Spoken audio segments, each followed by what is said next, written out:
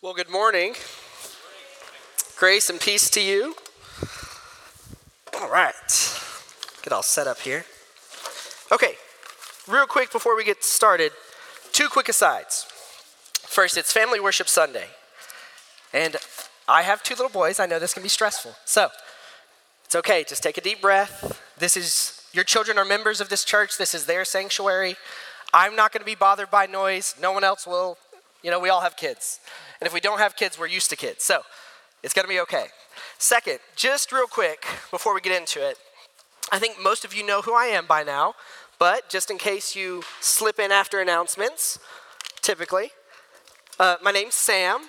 I usually refer to myself as the intern, but my term, as Kent said, is my technical title is pastoral resident. And so what that means is I'm a seminary student. I'm in the process of becoming a pastor in our denomination. And while I'm in that process, I'm doing a residency here to get experience, to get some training, and to kind of get a feel for things before I go into full-time ministry. So a couple years ago when I was looking into starting this process, I reached out to our former head pastor here, Rick. And I had known Rick, and I just wanted to pick his brain about some things and get his opinion on seminary and whatnot. And as we talked, it became really clear that we had a lot of shared vision around ministry and church planning and how the gospel should function in the world. And so, Rick invited me to come work with him, to be his resident while I did my schooling. Now, if you're really observant, you might have noticed that Rick is gone and I'm still here.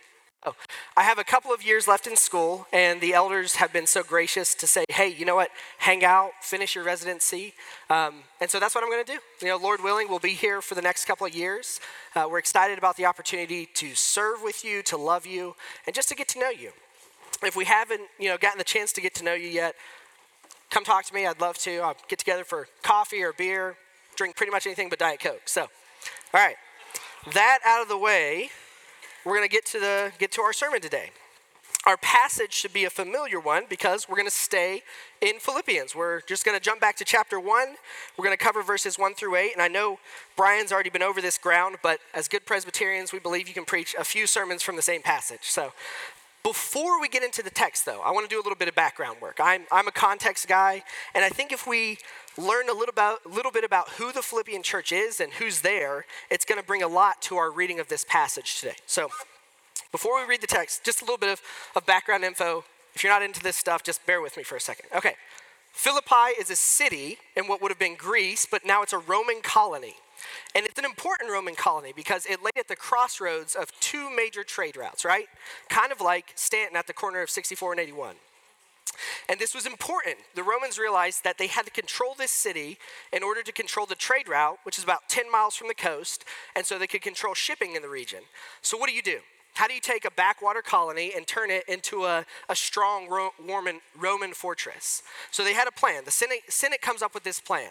They're going to convince Romans to move to this Greek city of Philippi, and they're going to convince them to live there and make it a strong Roman city by a couple different methods. First, they're going to basically make Philippi a mini Rome. They're going to style it after Rome. It's going to look like Rome. It is going to feel as Roman as possible.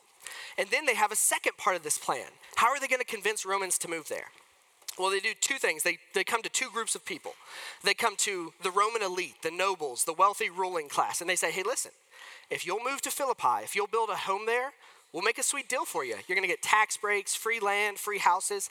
Just, go live in Philippi because we need it to be Roman. And then they come to a second group.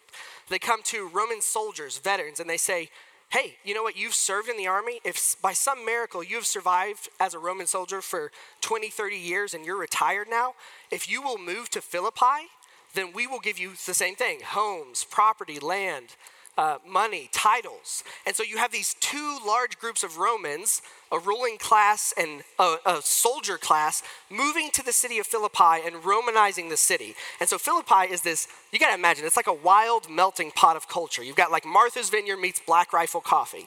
And then underneath that, you have all of the Greeks who live there, the merchants and the slave class. And so it's just a really neat city. And it's this city, these people that Paul comes to, and he preaches the gospel and plants a church. And so we see this in Acts 16. Paul comes to the city of Philippi. He does what he normally does when he preaches. He looks for the Jews to preach to. And there's not a lot of Jews in this city. It's a Roman city. It's a Greek city. And so there's no synagogue. So Paul does what he always does when there's no synagogue. For whatever reason, Jews would go worship by the river when there's no synagogue. So Paul goes outside the city looking for the Jews, and he begins to preach the gospel. And what we see happen is that the gospel lands with power in the city of Philippi. So Paul is preaching, and he starts to convert not just Jews, he starts to convert Gentiles. We're told particularly in Acts 16 about a woman named Lydia, and she is part of the ruling class. She's a wealthy merchant, and Paul preaches the gospel, and Lydia is converted, and she says, you know what, I'm going to throw everything in. I'm going to support this mission. I'm going to use my money and resources to support your ministry. So Lydia is the first convert we hear about in Acts. And then a short time later, the gospel keeps moving forward. We hear about how Paul is being harassed by this demon-possessed girl, some slave girl, and through her possession, she's able to tell fortunes, and her owners make money off of her. And she's harassing Paul and mocking him and mocking God. And Paul, he's about the business of the kingdom, doesn't hesitate. He just casts the demon out of her, right? Game over. Her owners aren't super happy about this. This is their source of income. And so Paul gets thrown in prison. And so a moment later, a little bit later in the story, Paul is in prison, but he doesn't stay there. He's praising, singing, still not fazed. And God sends an earthquake and opens the doors of the prison. Paul doesn't run away. Paul stays there, and the jailer is so moved by this, right? Because he expects the prisoners to run away, thinks he's going to have to kill himself to avoid torture and punishment, but he doesn't. Paul stays, and the prisoners stay, and the jailer is converted. We're told his whole household is converted to the kingdom of God. And so what we see happening is that the gospel comes in power to the city of Philippi. We see Gentiles being converted. We see people being freed from the powers of demonic forces and the slavery of sin. And so this is the church that is planted there. This is the church that Paul knows and loves in Philippi. And they don't just stay a young church. Paul hangs out with them for a while, but he's got to keep moving. He's going to keep planting churches. And so the Philippians are all about it. They are a strong, healthy church. They support Paul in his ministry, right? They're financially blessed. They've got that Roman ruling class. And so they're always sending Paul money. They're sending him support. They're about the gospel moving forward throughout the world, not just in the city of Philippi. And so this church loves Paul, right? And Paul loves them. In fact, we get a lot of clues from scripture that this is probably Paul's favorite church, right? You're not supposed to have favorites, but if he did, it was this one, right? This is a good, healthy church. And so from the time Paul plants this church to the time this letter is written, we're looking at roughly maybe 10 years. In that time, Paul has been in communication with them. He has trained their elders and deacons. He has come back and visited them. And so now the church at Philippi, this strong church, hears. They hear that Paul is in prison. They get word that he is in jail and that it's not looking good. So what do, right? This is a church that is about business. They are about action. They do not sit around. So the Philippians get together, they get some money together, and they pick a guy to go to Paul in prison, a guy named Epaphroditus.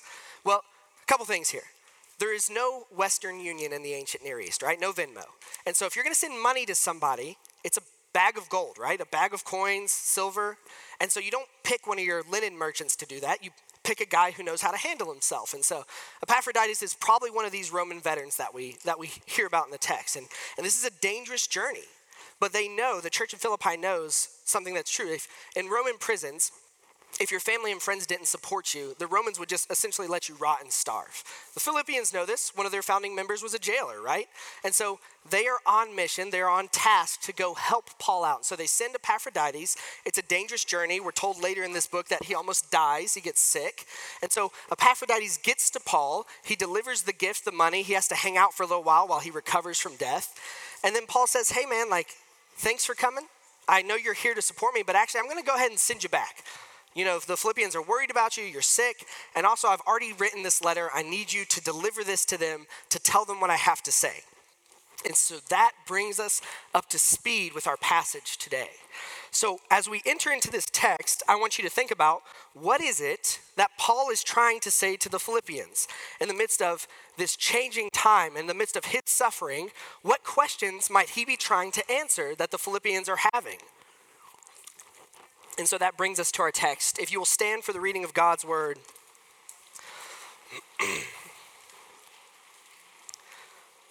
All right. Philippians 1, verses 1 through 8. Paul and Timothy, servants of Christ Jesus, to all the saints in Christ Jesus who are at Philippi, with the overseers, elders, and deacons. Grace to you and peace from God our Father and the Lord Jesus Christ. I thank my God in all my remembrance of you, always in every prayer of mine for you all, making my prayer with joy, because of your partnership in the gospel from the first day until now. And I am sure of this, that he who began a good work in you will bring it to completion at the day of Jesus Christ. It's right for me to feel this way about you, because I hold you in my heart, for you are all partakers with me of grace, both in my imprisonment and in the defense of the gospel, of the confirmation of the gospel. For God is my witness, how I yearn for you with all affection of Jesus Christ. You may be seated. The grass withers and the flower fades, but the word of the Lord remains forever. Pray with me real quick. God of grace, as we come to your word this morning, we pray that you would speak to our hearts. You would help us to hear what it is that you have to say to us. That the words of Paul to the Philippians will be useful as your words to us today. In Jesus' name we pray. Okay, so what is it that Paul is trying to get across to the Philippian church? What is it that he's trying to say to them? Well, you can imagine the Philippians probably had a few questions, right? What's going on? You're in prison. Last time you were in prison, Jesus just burst the door open. What's happening? Why are you stuck? How are we going to move forward? And so naturally, the next question that comes from that in this time of uncertainty, of this time of change, is how? That brings us to our first point. How? How is God going to do the work of his kingdom when you're not with us anymore? How? How is the work going to continue? How is the gospel going to move forward? Who's going to train us? Who's going to love us and shepherd us? It's a fair question, right? And we know what this is like. All of us do in this room, right? We're a lot of different people in here, but we know what this is like. Think of a couple of examples. If you're here today, right? Some of us are from the valley, but a lot of us are transplants. We're not from here. And so that means, logically, at some point, you had to leave behind a home.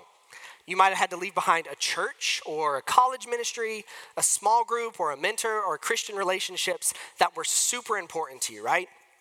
They were how God worked in your life. You felt God moving in your life through these people, these places, these circumstances. You felt God building his kingdom. You felt the Spirit changing you and making you more into the image of Jesus. But because of the natural ebb and flow of life, you had to let those things go. You had to say goodbye. And that's hard, right? So you know what it's like for change to happen, to wonder how God's going to work. And maybe that's not you. Maybe you've been hurt by a church. It's real quiet. Maybe you've been hurt by this church, right? Even the best churches are led and served by broken people who need the grace of Jesus. And so sometimes things are said or done that shouldn't be, or sometimes things that should have been said and done aren't. And so that hurts. And there's a lot of different reasons we can be hurt in a church, even by good people. And so maybe we're in a church or in a circumstance where God was at work. Again, we felt him moving. We felt him growing us and changing us. And then something happened and we got hurt. And now we're left wondering, maybe we're still healing. Maybe we're left wondering, man, can God ever work again? You feel disenchanted. You feel a little jaded. Can God still work when his people have hurt me? Maybe that's not you. But if you're part of this church, or really any church, you're used to change. It is the natural flow of God's kingdom, right? You may not like it, but it's how things work. And so you've probably had to say goodbye to people, right? Whether it's a pastor or a leader or a mentor or friends or people in your small group, people that God was using to build his kingdom, to work in your heart, and now they're gone. And so the question becomes the same questions the Philippians had. How is God going to do the work of his kingdom despite the changing circumstances, despite suffering, despite loss, despite hurt? How can we be sure that the kingdom will still move forward? And we see Paul's answer to this in verse 6. He says, and I am sure of this, that he who began a good work in you will bring it to completion in the day of Jesus Christ. Who's the he? Who is the he Paul is referring to? It's not him. He is referring to Jesus. And so what Paul is saying to the Philippian church and what we need to hear is that from start to finish, the work of the gospel is the work of Jesus Christ. Right? Paul is saying, when I came to you, when I preached the gospel, when you were converted, that was Jesus. When I cast demons out, when you were freed from the power of sin, when you were free from the power of demonic possession, that was Jesus, right? And the same is true of us. No matter don't confuse, right? We can't confuse the circumstances, the settings, the things that God uses with the how. And so in the midst of change, in the midst of new things, we can be confident that the gospel is still going to move forward because it was never the people, it was never the places, it was always Jesus. It has always, from start to finish, been Jesus building his kingdom, right? That's hard to soak in though, isn't it? We become very attached to these good things, these good gifts that God has given us, these instruments and tools that he's used to bless us.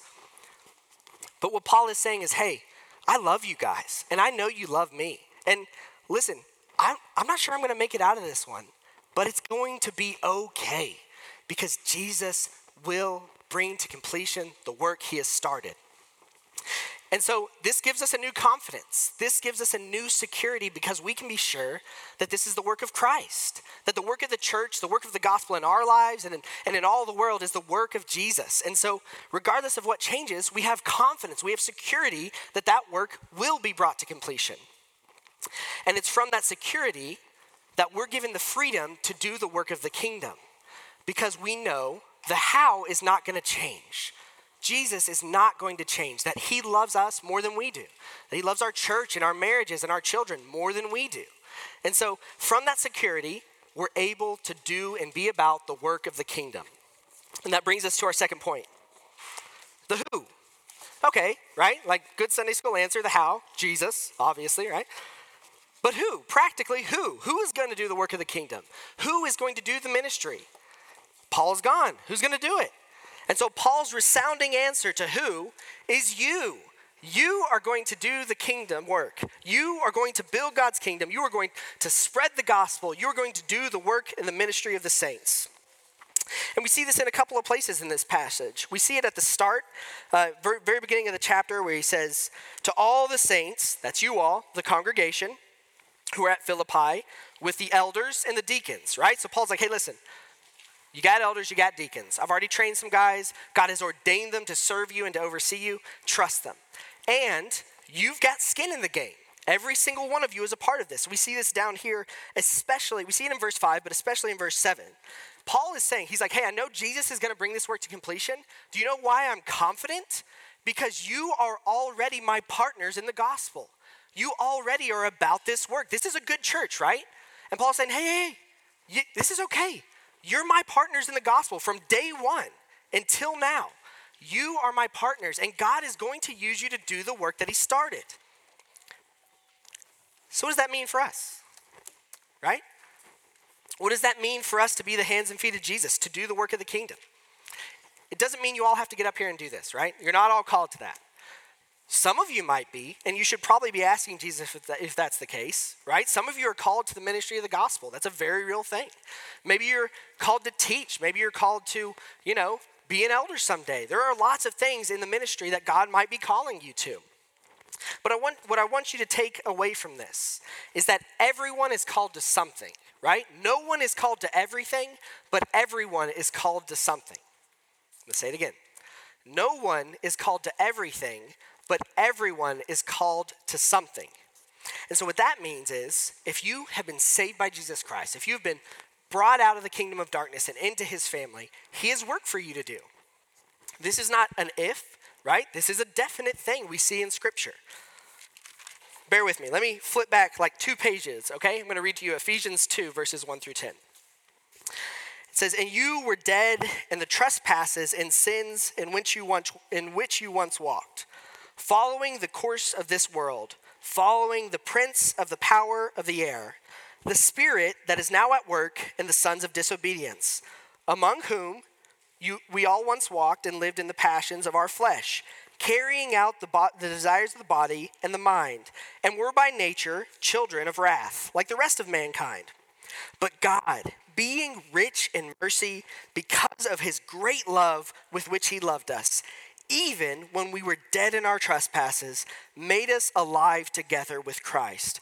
By grace you have been saved, and raised up with him, and he has seated us with him in the heavenly places in Christ Jesus, so that in the coming ages he might show the immeasurable riches of his grace and kindness towards us in Christ Jesus. For by grace, you have been saved through faith. It's not your own doing. It is the gift of God, not the result of works, so that no one can boast. For we are his workmanship, created in Christ Jesus for good works, which he prepared beforehand that we should walk in them. All right, what am I on about? Big picture, right? Big picture of redemptive history. God makes the world. Everything's good, right? We know the story.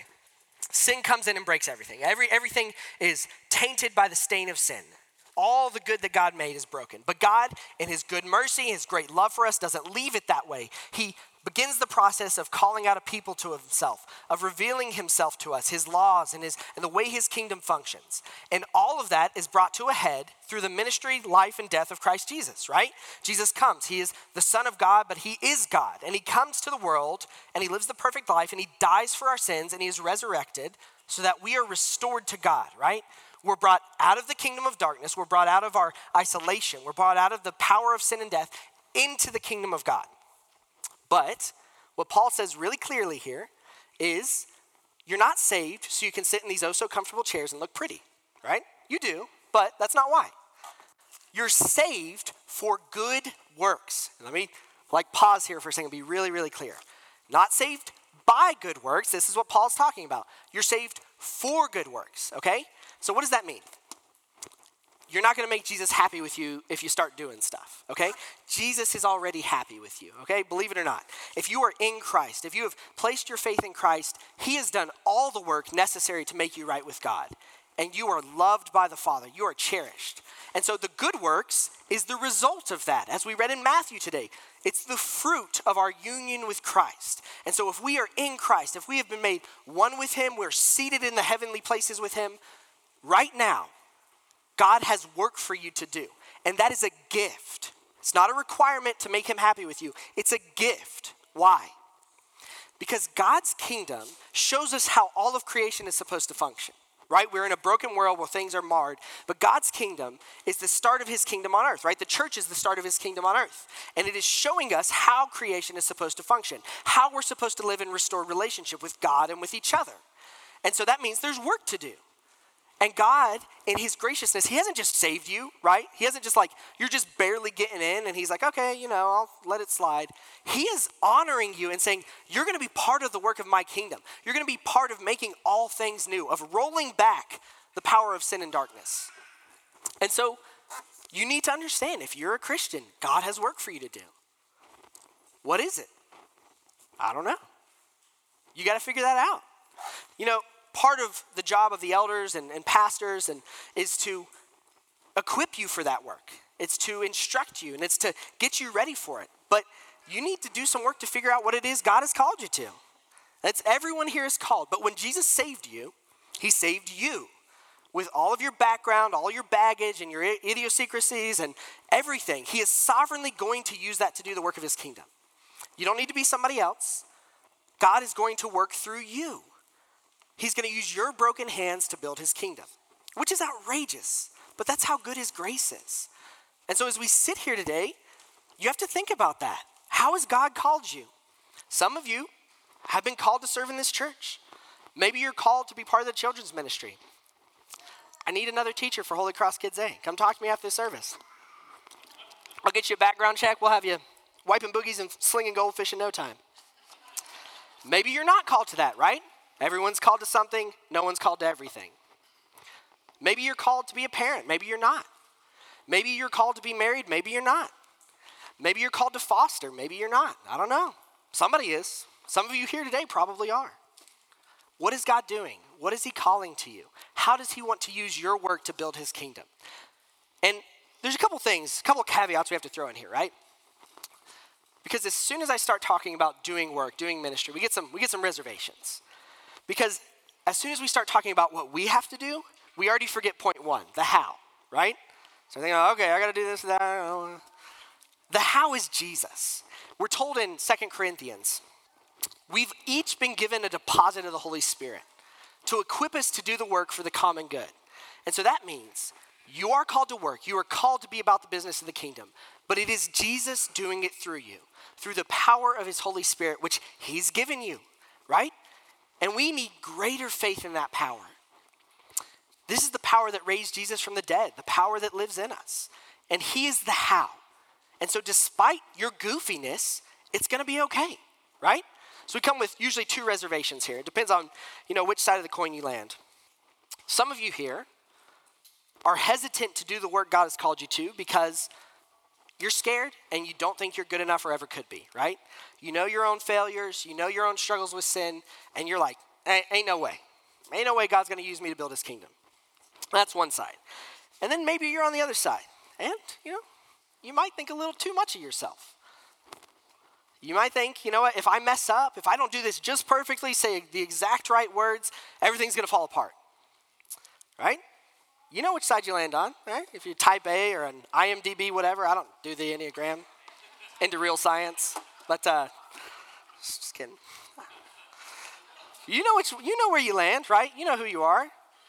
But both of these things, right? Both sides of this coin stem from the same issue. A lack of faith in Christ's power and sovereignty to complete his work. And so as we approach the work of the kingdom, as we start to be about what God has called us to, we need greater faith in the work and the power of Christ. That's where the struggle lies. We don't believe the how is powerful enough. And so I'm going to tell you, as you come to this work, if you're hesitant, it's okay. I get it, right?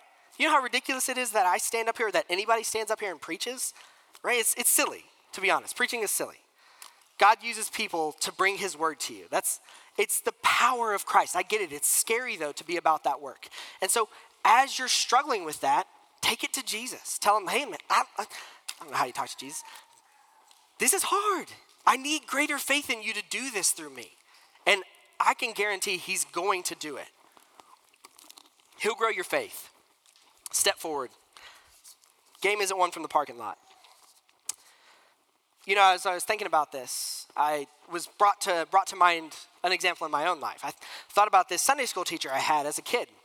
And probably when I was about 11 or 12, this guy took me under his wing. And a lot of who I am as a man is because of his willingness to take his time to invest in me. He taught me how to fish and to hunt. He taught me how to drive a car. He taught me how to be a good outdoorsman and to care for the environment. But most importantly, he taught me my need for Jesus. And so I want to be clear, this guy was not a professional Christian. He was not a theologian. He had spent his younger years as a logger, right? And a trapper. That's how he made his living, like a real mountain man. He got to the ripe old age of 40 and his back and knees were shot, so he got into real estate. He was on his second marriage. He'd come to know Jesus later in his life. He was not perfect. But I remember what he would say to me. And this is key. He would say to me, don't look to me. Don't, put your hope in me because I'm going to let you down. But look to Jesus. Jesus will not fail. He'll complete the work he started. And so as you're thinking about this, and maybe you're hesitant, we don't need perfect people or professionals to do the work of this church or any church. We need people who can point others to the grace they found in Jesus. All right. So, last point. How come? This is more of a feeler question, right? Emotional people will love this. I don't know what your Enneagram is. I've already said it. Feeler question. Less thinker, more feeler. How come? That just means why. But if you're from Western North Carolina, you don't say why. You say how come. How come? Why is it got to be like this? Why do things have to change? Why does Paul have to leave? Okay, he's going to send Timothy, but I don't want Timothy. I want Paul. 25-year-old mama's boy, give me Paul. And we can, at first you're like, okay. But we can all be this person. We can all be in this place, right? Why? Why do things always have to change? Why is that how God's kingdom works? I think there's a couple of things we're seeing happen here. And a couple of things that Paul is probably speaking to. Remember who he's talking to, this church in Philippi. This is a church full of successful people, Roman veterans, upper ruling class. These are people who know how to get work done to achieve the award that they want, right? They know what success looks like. They know what glory looks like, right? These are Romans. And so Paul is saying, hey, listen, I get it. When I came to Philippi and I planted this church, it was powerful. It was successful, right? The gates of the prison burst open. Demons are getting cast out. But you need to understand something. Success in the kingdom of God does not always look like worldly success. When God's kingdom moves forward, It's often through the suffering of his people. It's not always through what looks like power and what looks like excitement and change and big things happening. Sometimes God moves through suffering. This is an upside down kingdom. Why is that? It's because God doesn't have the same goals in mind that we do. He is looking at an eternal perspective. And in his graciousness and his wisdom, he's going to do things that seem off to us, but that he's using for his ultimate purposes. We got to go back to point one. Trust Christ Jesus to finish the work he started, even if it doesn't always make sense. And then there's a second thing I think is going on here in this passage. There's a second thing I think Paul is trying to drive home for the Philippians. You see, there's something that happens in churches that is dangerous. It lends itself to stifling God's work, and we have to be careful of it. It starts as a good thing, but turns into an idol. See, what happens in a church is we get a foretaste of our future rest in heaven, right? So what do I mean by that? Someday, we're all going to die. Spoiler. Sorry, there's kids in here. Spoiler. I had that talk at lunch. We're all going to die. And if we are part of God's kingdom, we're going to spend eternity with our Savior. With God the Father, Son, and Holy Spirit. The Spirit's work will be perfected in us. We will not have disease or decay. We're not going to be, trees, as Jerry was saying, diseased trees anymore. We will be made new. And, as we say every week, we're going to have peace with God and peace with one another. We have that now, but it is going to be fully recognized in our eternal rest. And so now, as the kingdom of God breaks out on earth, as it's moving forward, we get a foretaste of that future rest, that time when we won't struggle with sin, when we won't have to say goodbye anymore, when things won't change anymore, right? That's what we have here. That's what worship on Sunday is. That's what's hopefully happening in your small group, right? You're getting a foretaste of restored relationship, of what it looks like to live in God's kingdom. And so what happens? Well, we like it. It's pretty good, right? And the rest of the world around us doesn't have that. And we love what we're getting here. We love what it's like to live in God's kingdom and to be loved and to be known and to be supported. And so we can turn that into an idol. And we can take a good thing and we can turn it into a dangerous thing. We can cling to these good gifts God has given us and be resistant to how his kingdom is moving forward because we're scared that if things change, God will stop working, right? This happens all the time, all over the world. Churches freeze where they're at and then never do anything else because they're afraid that if things change, if people change, that God will stop working. Again, got to go right back to the how. Point one, Jesus is going to finish his work. And so what does that mean for us? It means we've not entered our rest yet. We're still wandering in the desert, waiting to come to the promised land. Yes, we're hidden in Christ Jesus right now in heaven, but here, we're in this now but not yet. We are not there yet. And so God's kingdom is still on the move. The battle is still being fought, right? Jesus has won, but we're still waging war down here. And so just naturally, change is a part of that. People come and go, right? God is moving and he's working and we have to be okay with that. And so what I want you to take away from that is right now, be careful. Don't seek your eternal rest now. It ain't time yet. Someday, but not now.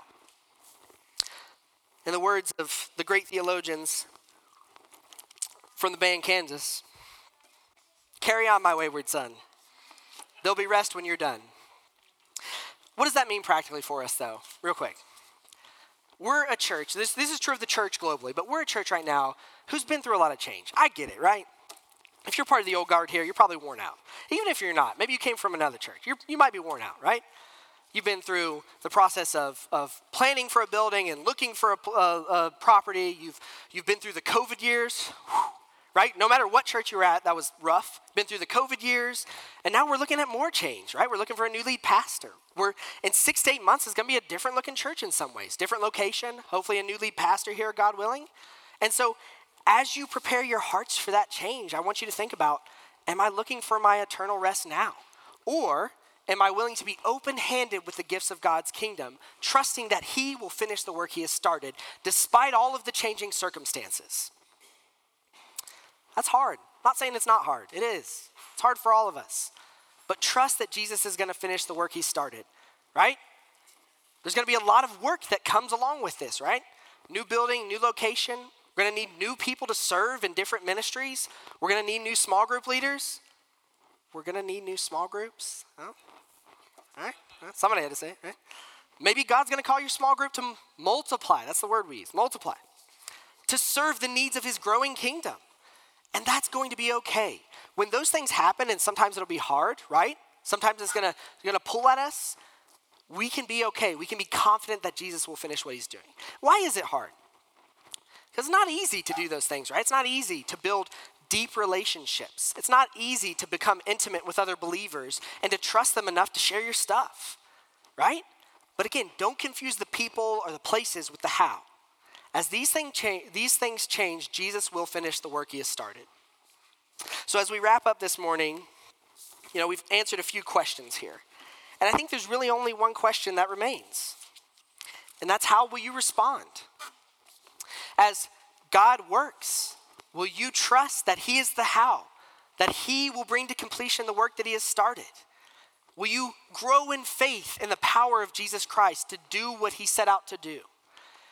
As you're growing in faith, will that faith propel you to be about the work that God has called you to? Will you get into things? Will you become involved? Not that you're going to be perfect, but that God will empower you to do the work of his kingdom.